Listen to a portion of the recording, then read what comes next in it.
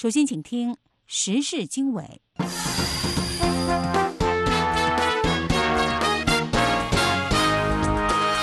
各位听众好，今天是8月30日。在今天美国之音这1小时的时事经纬节目里，我们要为各位播报的主要内容包括：香港反送中抗议活动领袖之一黄之锋突遭拘捕，另外有多人遇袭或者被抓，香港被指进入威权新时代。美国总统特朗普表示，美国和中国在星期四恢复不同层级的贸易谈判。美国《华尔街日报》报道说，美国政府对中国电信设备制造业巨头华为的新技术盗窃指控展开调查。特朗普总统取消波兰之行，以确保应对多利安飓风。以上内容和其他内容，欢迎您收听。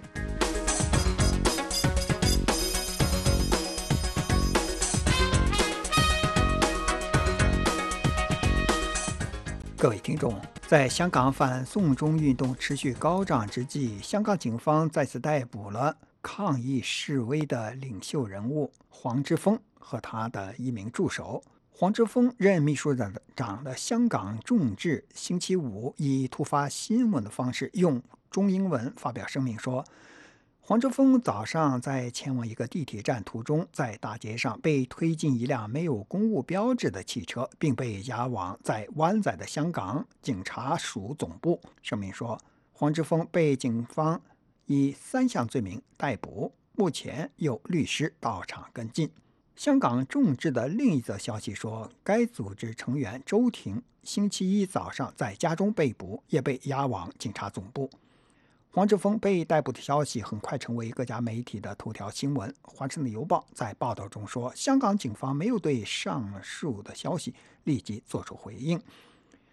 中国大陆官方媒体在报道中以港独分子和乱港分子描述黄之锋被捕。今年将满23岁的黄之锋以2012年领导学生反对国民教育而著称，并成为2014年雨伞革命的封面人物。他因为有关的抗议活动而被捕入狱，在今年6月获得释放。在黄之锋和周庭被捕的24小时内，多名活动领袖人物或者是遇到蒙面人的袭击，或者被警方逮捕。民间人权阵线召集人岑子杰和香港元朗示威游行发起人钟建平星期四先后遇到不明身份的人的暴力袭击。民主党召集人陈浩天星期四晚间以涉嫌暴动等罪名被警方拘捕。民阵星期六举行831大游行的申请被当局拒绝，上诉也被驳回。一些民间人士表示，香港已经全面进入威权统治。一些蒙面的示威者星期四在一次记者会上说，面对白色恐怖，一个香港人倒下去，千万个香港人会站起来。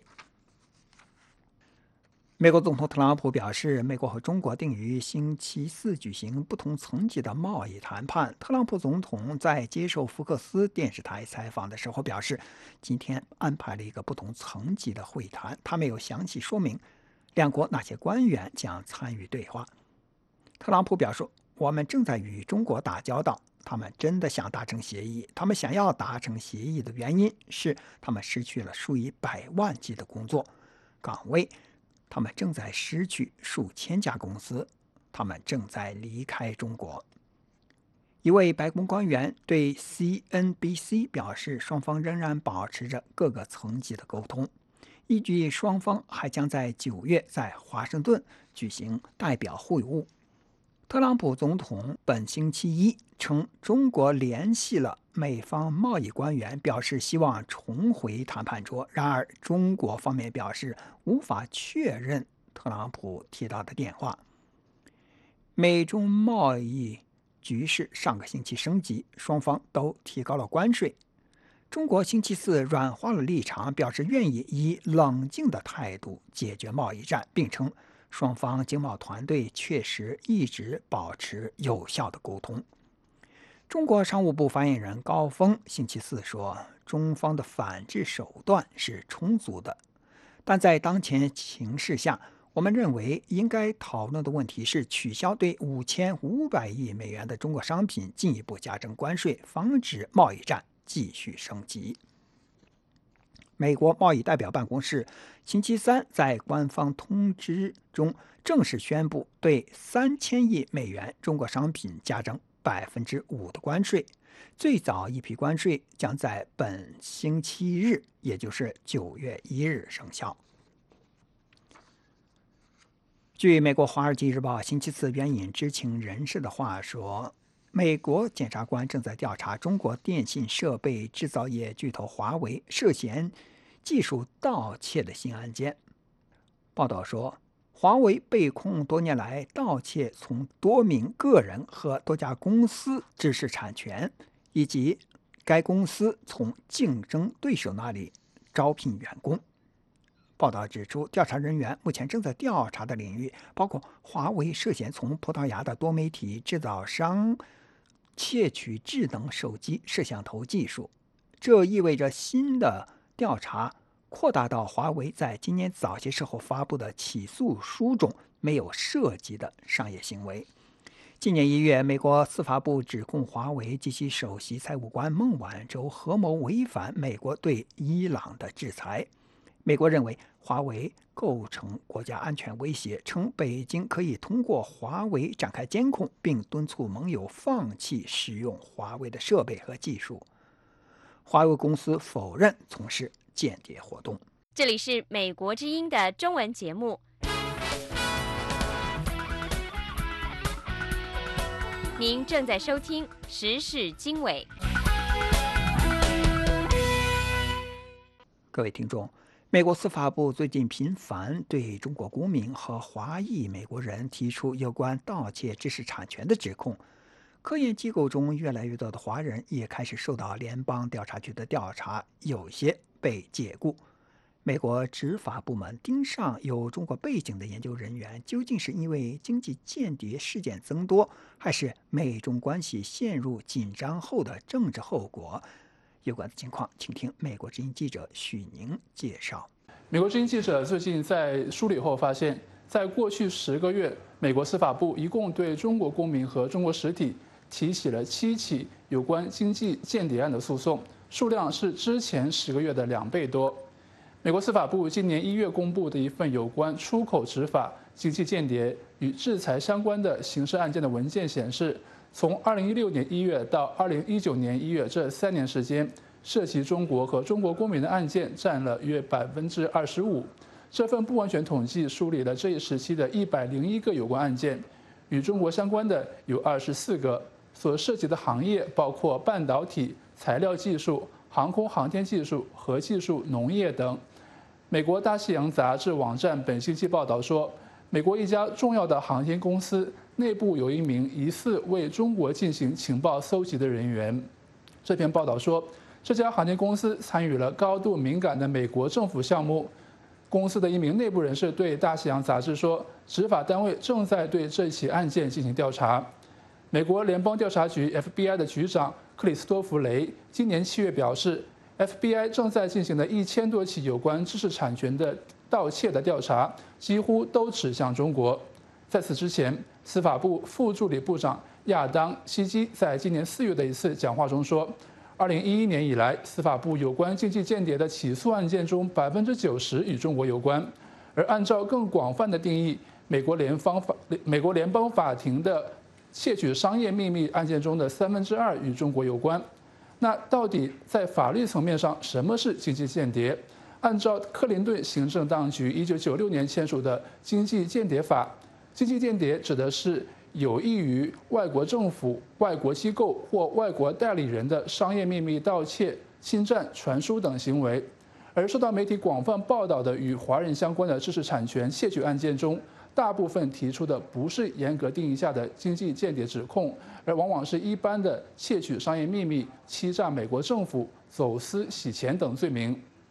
而在这些案件中，被窃取的知识产权和商业秘密的直接受益者往往是中国公司和中国的研究机构。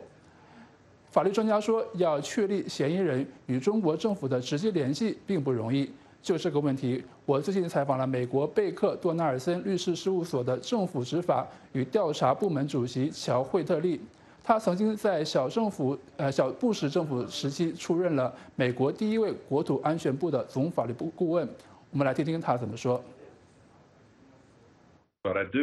我认为，因为在中国，私人商业和公共参与之间没有真正的分别。换句话说，中国共产党几乎是所有中国企业的官方组成部分。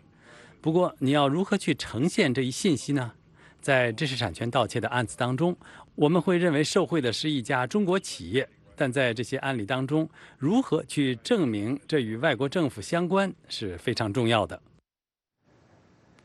而在最近的一些案件中，案件往往围绕中国公民或美籍华裔学者、研究人员的不正当雇佣关系。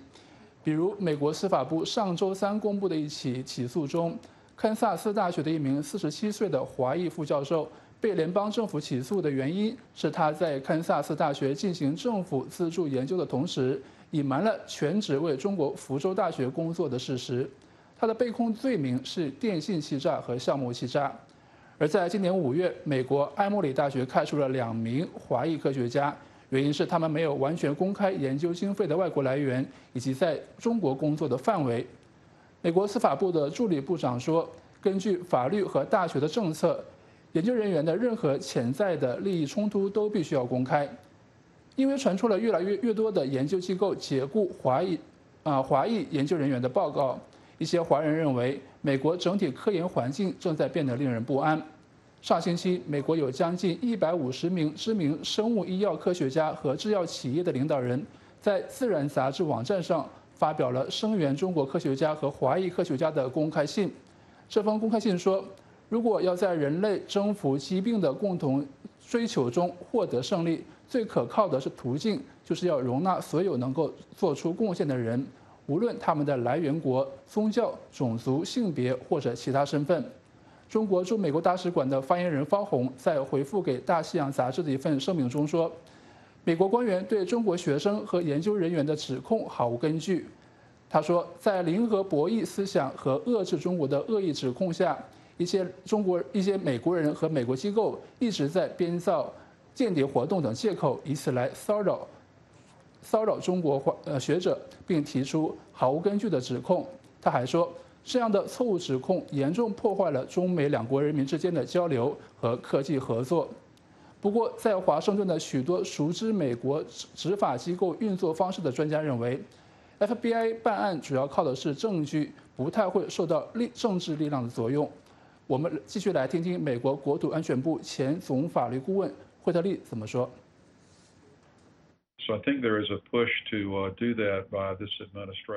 我想，本届政府推动解决商业间谍问题，是其整个美中关税谈判和贸易谈判中的一部分。不过，我认为有2件事还是分开的，实际的执法活动和这些是分开的。我不会把美国联邦调查局 FBI 看作是政府的一个政治工具。在多数情况下， FBI 探员不会去因某人的国籍就极力去争取起诉，他们起诉的原因还是因为嫌疑人的行为，因为他们参与一些非法活动。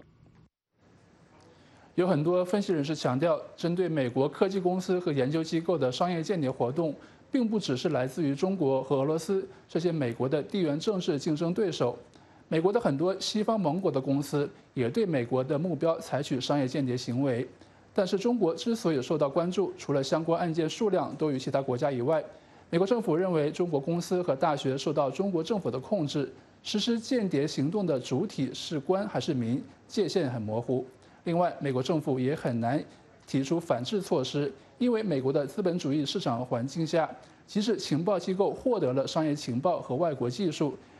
也很难像中国扶植国有企业那样转移给特定的美国公司。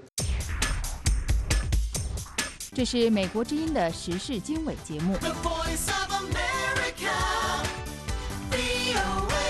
各位听众，美国总统唐纳德·特朗普明年的连任之路似乎变得越来越复杂。他仍然在强调美国经济强劲，然而许多经济学家警告说，美国经济可能在2020年走向衰退。与此同时，特朗普还必须抵御来自共和党内部保守派电台脱口秀节目主持人、前国会议员乔·沃尔什的初选挑战。接下来请听美国之音记者马龙的报道。在法国举行的7国集团峰会上，美国总统唐纳德·特朗普在贸易、俄罗斯和应对气候变化方面走的是孤立的道路。特朗普总统还为他在贸易问题上对中国的做法进行了辩护。一些人认为他的这些做法是混乱的。这是我谈判的方式，多年来他对我很有效，对国家来说他甚至更有效。其他人也应该这么做，布什本应该这么做，克林顿也应该这么做，两个布什总统都应该这么做，我正在这么做。特朗普总统在竞选活动中经常吹嘘美国强劲的经济，就像他最近在新罕布什尔州所做的那样。尽管我们背负着虚假政治迫害和所有其他我们必须经历的事情，我们已经控制了这艘美丽的大船，它正在迅速调转航向。但是与中国的贸易战正在造成损失。一些经济学家警告说，明年会出现经济衰退，这可能会削弱特朗普总统连任的机会。特朗普总统的民主党对手也批评他对经济的处理方式，包括目前的领先者拜登。与其说这是经济基础的问题，不如说是贸易政策、外交政策和国内政策让市场怀疑本届政府有多稳定。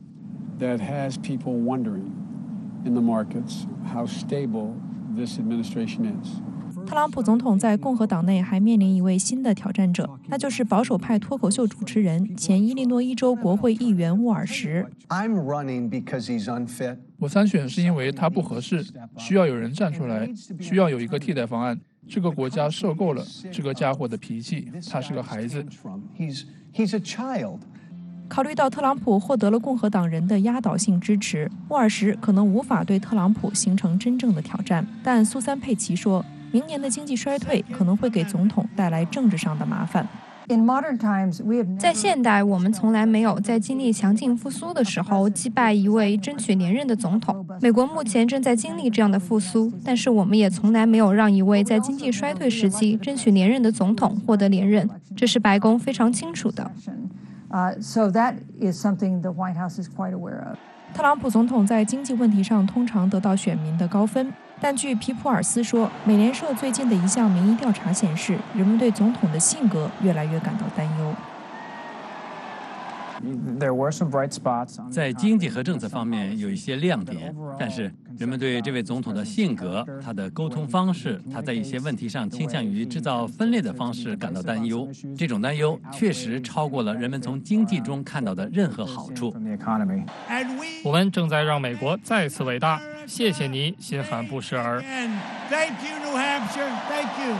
目前，特朗普总统似乎认为加强自己的政治基本盘仍然是他明年赢得连任的最大希望。美国之音马龙，华盛顿报道。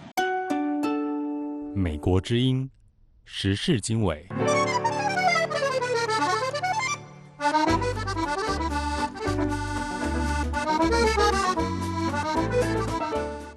各位听众，在美中新关税即将生效之际，美国总统特朗普表示，美中两国谈判代表计划星期四在一个不同层级举行贸易磋商。接下来请听美国之音记者莫宇做进一步的介绍。特朗普总统星期四早间呢，是在美国福克斯新闻电台的一个采访中说，他说美中双方星期四计划在一个不同的层级展开贸易谈判，以缓解贸易紧张关系。不过呢，他没有具体说明这个不同的层级指的是什么意思。特朗普总统说呢，他说让大家看一看最终的这个结果是什么了，然后再来进行评判。那么白宫官员对媒体表示，这个美中两国是在多个层级上进行沟通的。我们知道，特朗普总统星期一的时候是表示，他说中国的代表周末的时候打电话给美方团队，表达了想要达成协议的意愿。特朗普总统还说，美中两国将会重返谈判桌，但是中国方面一直否认有这样的通话。那上周五的时候呢，这个特朗普总统是在中国宣布关税报复措施之后，宣布对中国商品加征更多的关税，两国的贸易紧张关系进一步升级。那在这个新的关税中呢，服装、鞋类、电子产品等价值约1100亿美元的商品的关税将于9月1号正式生效。那特朗普总统还在推特上说，已经下令美国企业寻找中国以外的替代方案。那在这个美中两国这个贸易紧张关系不断升级的之际呢，这个星期四，也就是29号的时候，中国商务部发言人高峰他表示，中国有足够的反制措施，但是目前最重要的是讨论取消对中国商品进一步加征关税，避免贸易战继续升级。他还表示，两国正在讨论定于9月举行的面对面贸易磋商，但是进展取决于华盛顿能否创造必要的条件。那这似乎就意味着中国的立场有所转变，暗示中国不会立即对美国新的关税措施进行反制，让贸易紧张进一步升级。那么得益于这一些消息，华尔街股市星期四是出现大涨，收复本周前几日以来的失地。截至收盘的时候，纳斯达克是上涨300多点，涨幅超1.4%；道琼斯和标普500也都上涨大约1.2%。科技类、工业类和芯片制造公司的股票，比如苹果、微软公司的股票涨幅居前，但是一些零售类公司的股票，比如说百思百的这个股票，也还是因为关税等因素的影响出现下跌。那我们知道，最近几周以来呢，有关贸易战给经济造成的影响是引发外界的担忧，尤其是有关这个经济衰退问题的担忧。美国商务部星期四最新发布的数据显示呢，美国第2季度的 GDP 增长年增长率为2%，低于此前测算的2.1%。不过，美国消费者支出仍然强劲，使得经济仍然保持缓慢但是稳健的增长。特朗普总统星期四在推特上是再次敦促美联储有所作为，为美国经济注入更多的动能。他说，经济非常棒，具有巨大的上扬潜力。如果美联储做它应该做的，经济会像火箭一般的飙升。特朗普总统在这个我们前面提到的福克斯新闻电台的采访中呢，他也是再次为他的关税政策辩护。他说，关税是他谈判的主要工具，而且是非常有效的，因为让中国来谈判了。他还表示，芬太尼问题会是协议的一部分。美国之音时事经纬，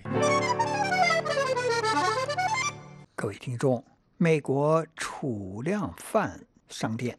Costco 星期二在上海开幕，数以千计的顾客在短短几个小时内挤爆卖场，抢购便宜的生鲜肉品和美国名牌货。店家被迫提早关门。与此同时，中国猪肉价格节节上升，7月同比涨幅达到27%，部分地区甚至传出限购令。猪肉太贵，吃不起，成了中国许多网民吐槽的话题。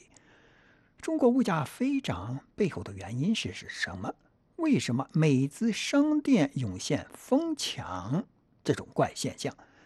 面对经济放缓、贸易战的内外夹攻，北京是否还有能力解决最基本的民生物资问题？那么 Costco 在上海开店所引发的奇观，究竟应当怎么看呢？中国的公共政策和法律学者、时评人贾平说：一个呢是他卖的这个商品啊，他以食品和百货为主。在当日，它有很大的促销和折扣，它是远远低于市价，它往往是折到40%、50%，很便宜，茅台1400啊，就这些很快就会订购一空。这个和价格战有一定的关系，因为它卖的便宜。因为现在的它这个背景，就是可能中国的贸易战啊、通胀啊，和一些比如说各种副食品的价格上涨，这个跟一个心理暗示有关系。那么还有一个中国的它消费呢，消费者他有一种从众心理，那么他也有对比如说一些国际的品牌呢，他有一种崇拜心理，这我没有见过，那么我就看一下，这些呢消费心理也起到很大的作用。那同时呢，他在上海他处的这个地方在闵行、青浦这一带呢是比较宽阔的这个地带，它接近松江。这个消费能力比较强，它带有美式生活，它有一些外国人在那里。那个上海呢，也是一个中产阶级聚居的地方，他有能力去购买这些产品。所以因此呢，我想呢，它产生了这样一种就这样一种火爆的这个场面吧，这也可以讲也不足为怪。美国商店连锁店 Costco 在上海开张，顾客挤满店面，导致商店不得不提早关门。这种新闻发展是在美中贸易战双方关税层层加码之际，这样的大形势之下发生的。应当如何看待这种奇异的现象呢？中国的经济观察人秦鹏说：“崔天凯大使其实他讲的这个角度是有道理的，就是说实际上的话呢是，一旦就是双方的话进一步的开放是互惠互利的。那么可能接下来大家的问题是说，为什么那么不进一步开放，而这段时间的话又进一步打起来了？特别是本身4月底的话谈得好的话，5月份突然间的话呢，中方又拒绝进一步谈判，甚至要贸易战升级。那么胡总编的就是胡锡进的那个说法的话呢，其实它又是一个比较习惯性的一个转移视线的一个做法。因为我们知道的话呢，川普总统他所说的这个让美国企业离开中国，他主要是讲的这个制造业，而同时的话呢，他讲这个产品的话，实际上之所以发生贸易战的一个原因，恰恰是川普希望这些产品能以更低的关税，也就是以更低的价格的话呢，卖给中国的这些消费者。那么而中方所做的呢，恰恰是相反的。现在的话呢，我们也知道的话，很多产品的这个关税的话在升级，而且的话最新一轮还要再给750亿的这个美元的产品还要升级。那么这个实际上是一个相反的一个东西。在美中贸易战还不见尽头的情况下，中国政府应当如何来做才有利于中国的利益，或者有利于民生呢？对这个问题，中国公共政策和法律学者时评人贾平说：“我觉得呢，这个我们的有关部门呢，应该借鉴一下美国的这个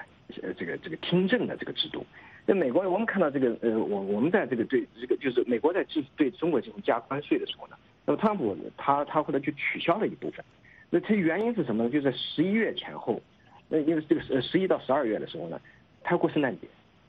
这个圣诞节那边有一部分的商品呢，他要买中国，那部分要涨价的话会影响民生，那么他就把这块关税给推迟了。我想呢，我们为什么要采取自我制裁？为什么要让这个民生受苦的方式去加这些关税？为什么我们不能把它推迟一些？那你可以加别的，或者采取别的方式去博弈。那为什么一定要这个带来这个不成比例的对民生带来痛苦？那这个事情，我觉得我们是不是可以考虑一下，是不是怎么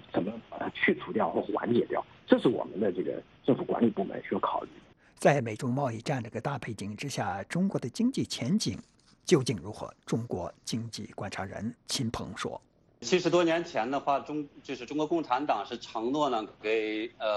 工人的话是工厂，当家做主；给那个农民的话呢是土地，给这个知识分子的话是自由，给这些这个工商业者的话呢是能够自由，同样的这种自由的去生产或者是去经营。那么但走到今天的话，我们其实看到的话，这些结果都是反的。因为到今天的话，土地也不是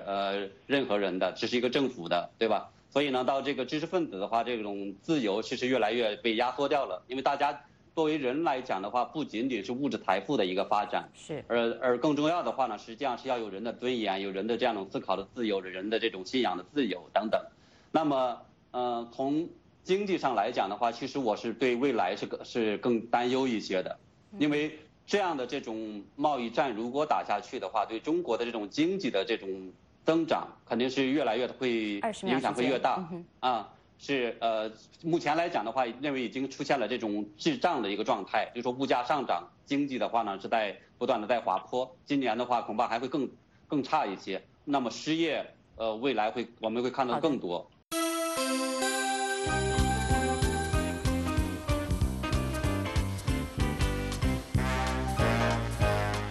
这是美国之音的中文广播。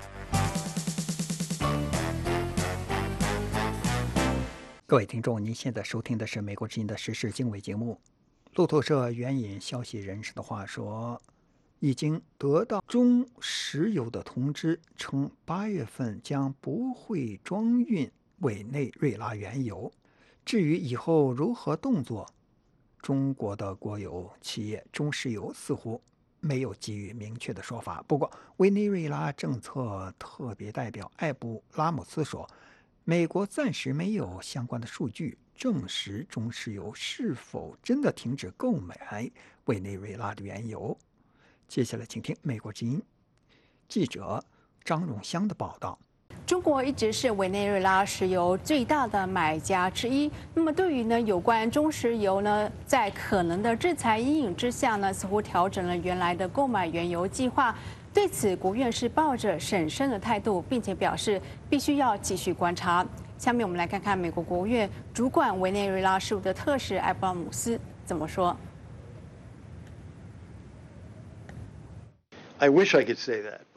我希望我可以这么说，但我不能。中国石油天然气集团公司是否真的暂时购买委内瑞拉的原油，我还不知道，因为目前8月份尚未结束，我们必须看看8月和9月发生了什么。我们暂时没有相关的数据。埃布拉姆斯今天对少数几个常驻国务院的记者举行了小型的简报。我们知道，在今年8月5号，美国总统特朗普发布了行政命令，强化对马杜罗政权的制裁，并且扬言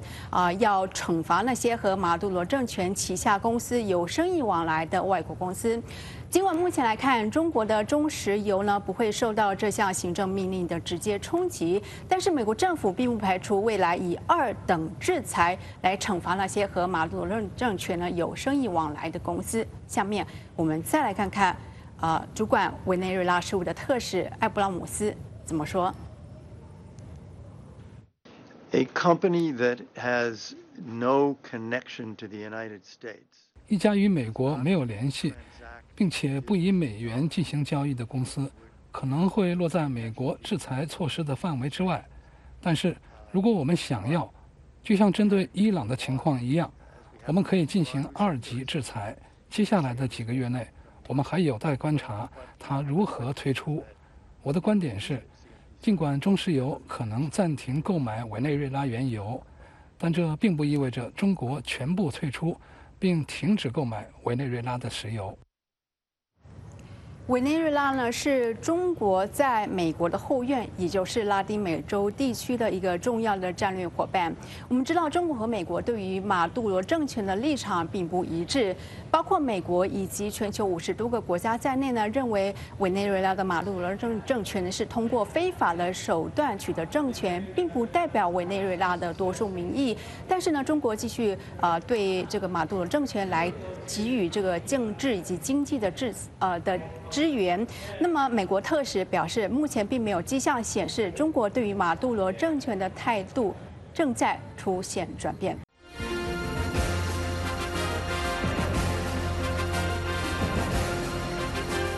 美国之音时事经纬，欢迎收听。各位听众，香港市民8月23日自发举行香港之路活动后，中国官方媒体进行了批判，称参与者暴露出港独的本相。但是观察人士说，把香港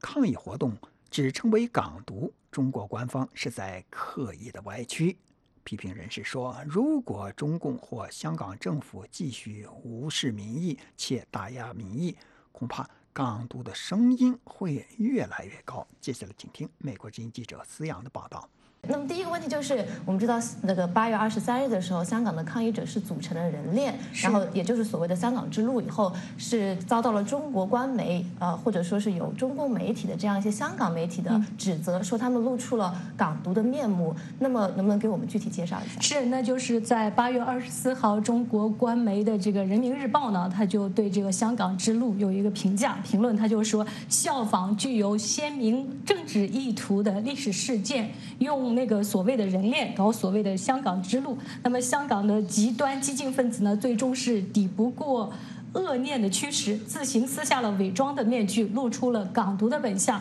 那么这个历史事件我们知道是指的是30年前的波罗的海三国在同一天8月23号，那么他们呢有200万人组成了600公里的这个人链，穿越了波罗的海那个三国这个事件。那么这波罗的海三国呢，当时是为了脱离前苏联独立。是这样一个事件。那么亲共的大公报那第2天也发表了评论文章，那么题目就是香港之路本质上就是港独之路。那么文汇报呢就说的香港之路港独的意味呼之欲出，是这样的一个情况。是，那中国官方到后面前面他也说过，这是香港人是个颜色之路，还说他们有恐怖主义的这个特色。对，那另外一方面，抗议者们怎么说呢？他们是不是要寻求香港的独立？那个香港的《明报》呢，8月23号就对那个援引了这个香港之路的一个召集人的一个话说，他就说香港之路不分派别，是展示港人团结和平争取民间的5大诉求，也希望连同同样追求民主和人权的人，所以没有提到港独。那么我们也知道5大诉求呢是在香港那个抗议7月1号在7月1号举行抗议的当天提出了5大要求，那么包括正式撤回逃犯条例的修订，无条件的释放被拘捕的示威者，成立独立委员会调查警民冲突，取消以暴动定性6月12号的警民冲突，以及尽快实现立法会和行政长官的这个普选。所以跟那个港独好像没有提到任何港独的事情。不过呢，我们知道昨天那个林郑月娥举行了一个记者会，他说香港的这个政府呢是不接受抗议者的要求。那么这个程翔呢是香港的一个时事评论员，我们来听听他怎么评判这个事件。其实很简单，我们需要的就是北京还给我们你在基本法里面所答应的东西，就这么简单。你不要去歪曲基本法的原来立法的精神。就这么简单而已，你还我们你该给我们的东西，你给我们。没有，我就是这个香港之路，我们点燃这个手电，来显示我们的决心，并不是像大公报、文汇报所污蔑的说我们要搞独立。你去问他这20几万人来手牵手来有多少要独立？没有。但是我们要求就是你真正落实你在基本法里面所承诺给我们的东西。那个程翔呢，他后面他也说，虽然香港基本法的文字没有动，但是精神在一点点的被中共在篡改。那么我们也知道，香港的主权移交以来呢，香港就发生了至少有4次大规模的示威活动。那么这个每一次呢，都跟那个中共希望就来轻视香港的自由有关。2003年一次就是关于基本法的这个国家安全的事情。那么2012年是香港人呢举行示威抗议中国试图干涉香港的中小学教育。那2014年的这个真普选，还有今年的这个就是修订逃犯条例的事情。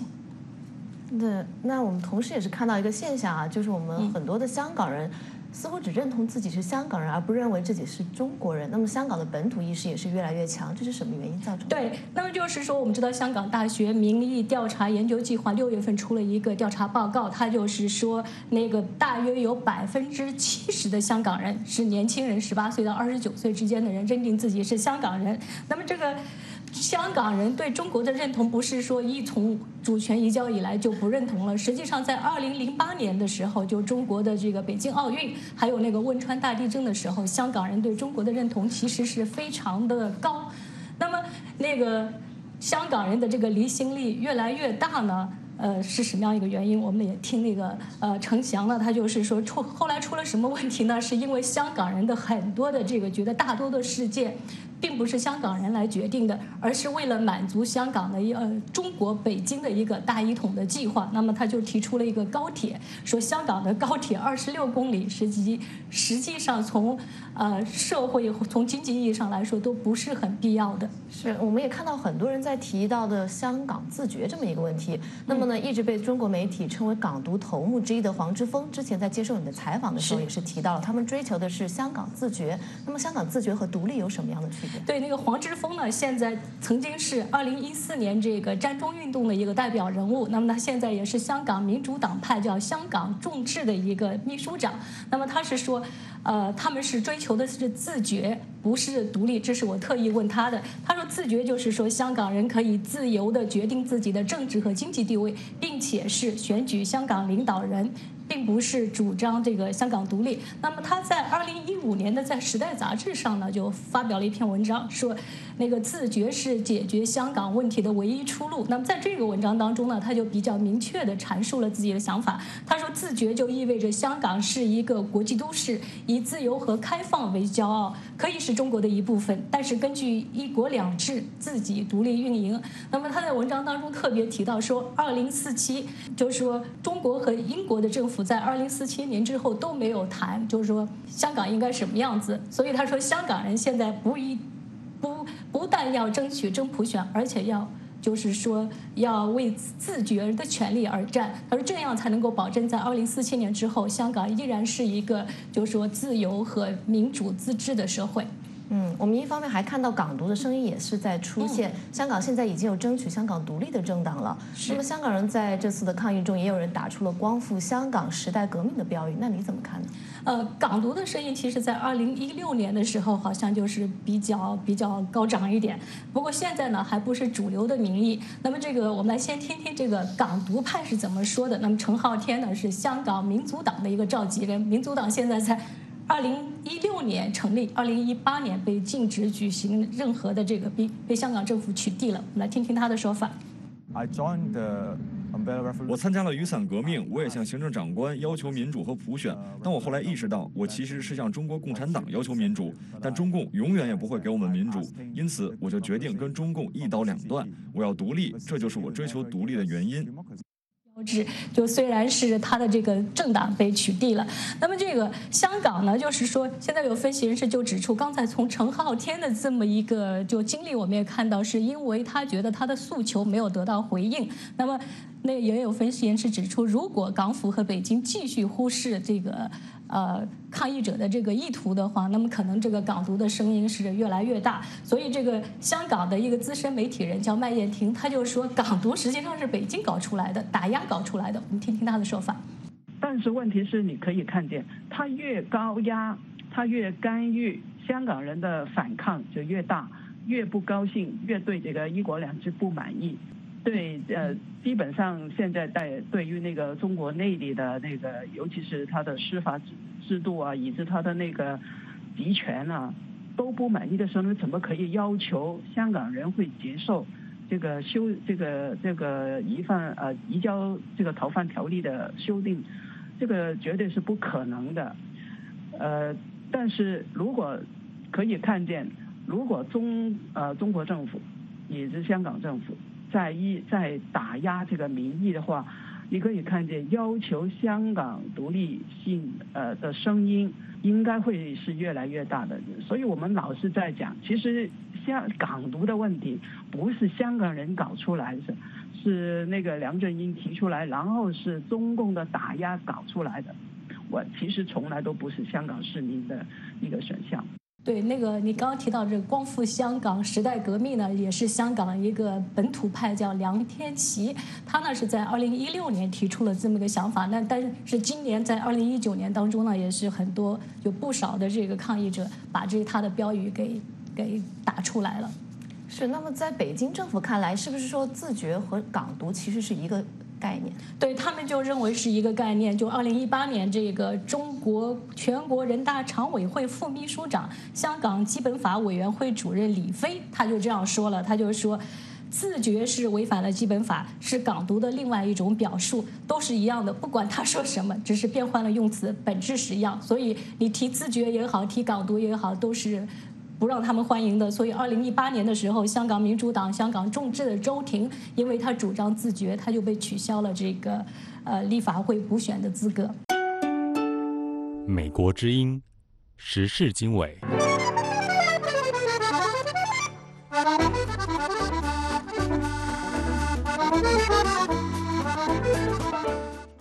香港反送中情势持续升温，台湾学者认为如果抗议民众的成分及诉求愈加复杂，中国政府将采取强硬行动。接下来，请听美国之音特约记者张永泰从台北发来的报道。亚太和平基金会首席顾问赵春山星期五接受美国之音采访表示，如果香港抗议群众的成分及诉求变得更加复杂，按照中共过去的惯例，将会采取强硬的行动。你原来是要求自由民主普选的啊，那最后你如果触及到挑战他的一国两制，挑战他的基本法啊，然后抗议的群众的分子也越来越复杂啊，原来是港人嘛啊，香港的民众啊，那最后如果有外国介入啊，那么甚至于你抗议的如果是涉及到如果有香港的，甚至有公务员啊，这样的话就会比较复杂。赵春山还指出，香港目前的情势当然会影响台湾明年的总统选举。很多人都说蔡英文捡到枪，不过他希望台湾的选举越单纯越好，不要让外来的因素介入太多。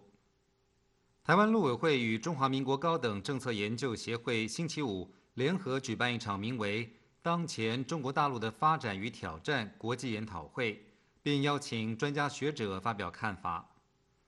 台湾中央社报道，香港反送中运动以来，已经大约有900人被拘捕。比较知名的反对运动参与者陈浩天、黄之锋及周庭，星期五也陆续遭到警方逮捕。而黄之锋原本计划9月初访问台湾，并拜会执政党民进党。中国6·4事件学运领袖王丹透过脸书表示，大逮捕就要开始了。中共显然是要抓捕大部分有号召力的抗争组织者，镇压的时刻就要到了。与黄之锋熟识的太阳花学运领袖、民进党副秘书长林飞帆召开香港人权法治倒退、国际社会共同关注记者会，呼吁北京当局及香港政府不要把香港情势恶化归咎于国际社会及台湾的关心，正面回应香港人民诉求，积极展开对话才是解决问题的方针。与会的淡江大学国际事务与战略研究所副教授黄介正告诉美国之音，中国政府只会在万不得已的情况下，才会对香港情势进行武力镇压。因为香港不是其他地方，它是中华人民共和国的一部分，而且香港整个区域的基础设施对中国大陆内地仰赖甚深，并不是可以纯粹闹义气的地方。黄介正还说，中国官媒对于美国、台湾介入香港抗争的指控，应该提出明确的证据，比如是来自于政府或是组织性的安排。台湾陆委会主委陈明通在这场研讨会上针对台海情势表示，中共的制度与治理模式是发展的不可测变数，应对内外部挑战所衍生的效应也不容乐观。这位台湾主管两岸事务的最高首长还说，台湾捍卫主权民主的决心是区域稳定的力量，两岸和平的关键在于中国大陆的民主改革。以上是美国之音特约记者张永泰从台北发来报道。各位听众，欢迎您继续收听美国之音的时事经纬节目。美国国家飓风中心星期四晚些时候说，预计多利安飓风星期五将成为一个主要的飓风。在整个周末仍然是一个极其危险的飓风，因为它吸收了温暖的大西洋海水。星期四晚前，多利安飓风加强成为2级飓风，最大持续风速接近每小时165公里。天气预报说，多利安星期一早上可能会以4级飓风的形式猛烈袭击佛罗里达州东南部，风速至少为每小时209公里。专家们将4级风暴描述为灾难性的破坏，摧毁房屋和商店，毁坏道路，掀倒树木和电线。罗恩德桑蒂斯州长宣布佛罗里达全州进入紧急状态。美国总统特朗普取消了一次计划中的波兰之行。他在星期四说，为了确保联邦政府的所有资源都集中到将来到的风暴上，留在这里对我来说非常重要。佛罗里达大西岸沿岸的居民被告知要随时待命，以便疏散。他们正在给油箱加油，储备食物、水和应急物资。特朗普政府将前委内瑞拉副总统艾萨米和委内瑞拉商人洛佩兹·贝洛一起列入其国际贩毒和洗钱通缉犯名单。艾萨米被指控管理着一个庞大的毒品贩运网络，网络还涉及委内瑞拉军方和艾萨米的家人，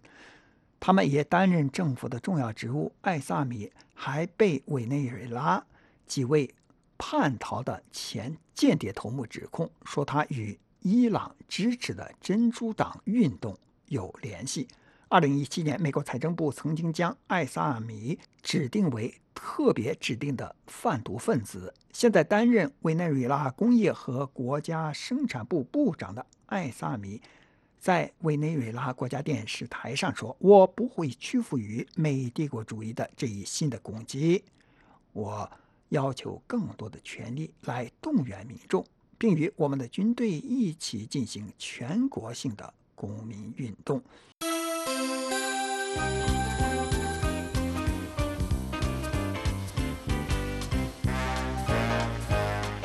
这是美国之音的中文广播。美国国务院的资深官员呢，今天对常驻国务院记者们呢举行一场简短的小型的背景简报。针对香港呢，有几个重点。第一，华盛顿不希望看到香港警民冲突暴力升级，也希望呢，这些几个星期来的抗议事件能够和平落幕、和平收场。但是呢，美国官员呢并没有明确指出，是否会预期这些抗议呢，或是香港人民的诉求呢，会获得港府在10月1号之前来获得和平解决。我们知道10月1号呢是北京政府庆祝中华人民共和国建国70周年。那么第二，针对美国之音记者询问美国呢，国务院是否采取措施暂时禁止美国驻香港以及澳门总领事馆的当地雇员前往中国大陆。对此，美国官员呢并没有直接回答，但表示美国国务院呢每天有好几次和美国驻香港领事馆的来保持这个联系。那美国国务院的主要的首要目标呢，就是来确保美国公民呢在这些事件当中呢能够确保这个人身安全。那么第三，美国官员也注意到了港府的立场呢似乎出现了软化。美国官员是指这个香港的特首呢和一小群的年轻人举行了会谈，而目前呢似乎有迹象，美国政府看到似乎有迹象呢，港府愿意这个回应这个抗议民众5大诉求当中的2大诉求。另一方面，美国国务卿蓬佩奥今天在一场演说当中呢，明确地阐述了所谓的美国主义之下的外交政策。他表示，所谓的美国主义呢，是指美国至上、以美国利益为主的外交政策，而这种美国主义呢，并不是姑息主义。下面我们来看看美国国务卿蓬佩奥怎么说。美国主义表示，我们明白指出美国所面临挑战的真相。我们并没有假装伊朗可以在中东地区扮演负责任的成员。我们明确指出中国在贸易上的不良行为。我们认识到朝鲜的流氓行为不容忽视。We recognized that North Korea's rogue behavior could not be ignored. 美国国务卿蓬佩奥还表示呢，由于美国总统特朗普以及朝鲜领导人金正恩的外交接触，使得美国的被朝鲜政府朝鲜政权拘押的美国公民呢，能够得以平安返回美国。此外呢，在韩战当中呢，在朝鲜丧生的美国士兵的他们其中有55具的遗体呢，也得以被送回美国。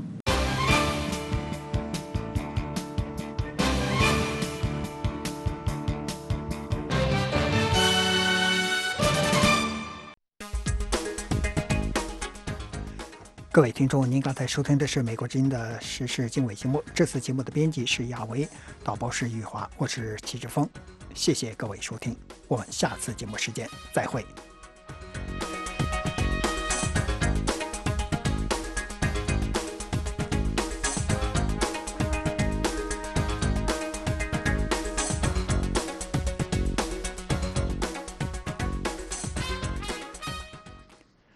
各位听众，接下来请听美国之音这一小时的简要新闻。中国当局星期五8月30日拒绝给美国《华尔街日报》驻中国记者王春涵延长工作签证。王春涵是新加坡公民，从2014年起担任驻北京记者，他的签证星期五到期。《华尔街日报》母公司道琼斯的一名发言人在给路透社的一封电子邮件中证实，王春涵的工作签证续签已经被拒绝，并表示《华尔街日报》将继续了解此事。几个星期前，《华尔街日报》刚刚发表了一篇报道，披露了澳大利亚执法与情报机构正在调查中国国家主席习近平一位表亲的活动。这篇由王春涵和另一位记者温有正共同撰写的报道说，警方在调查习近平表弟现年61岁的澳大利亚公民齐明在2017年涉嫌使用一家警方称之为洗钱前台公司的问题。该公司曾经帮助赌客和嫌疑犯将资金转入和转出澳大利亚。中国外交部发言人华春莹曾经称该报道毫无事实根据，捕风捉影。美国华盛顿邮报星期五援引2名知情人士的话说，当时中国外交部官员就曾警告《华尔街日报》说，刊登这篇报道将会引起严重后果。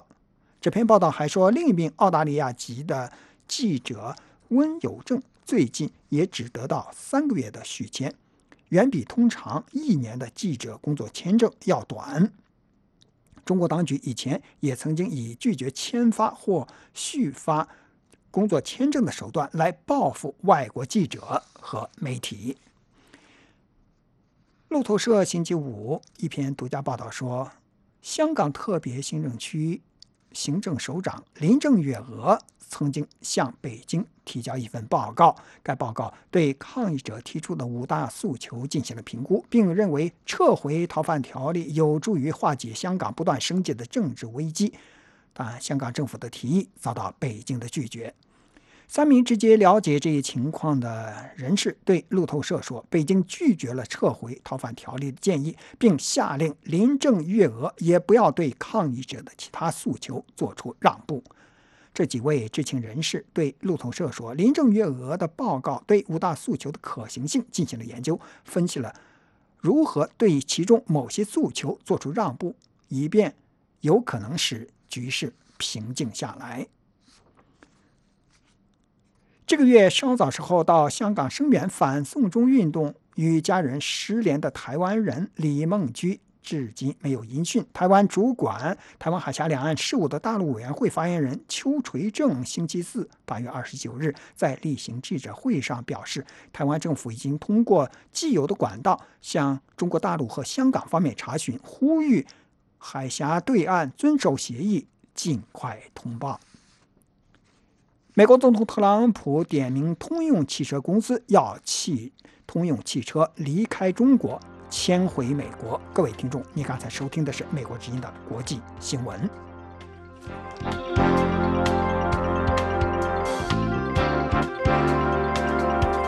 各位听众，美国之音现在结束今天下午6个小时的中文广播，下次广播从北京时间上午6点钟开始。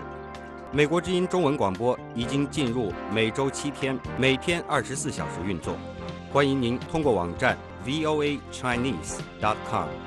或者亚洲7号卫星以及亚太5号卫星收听收看美国之音的节目。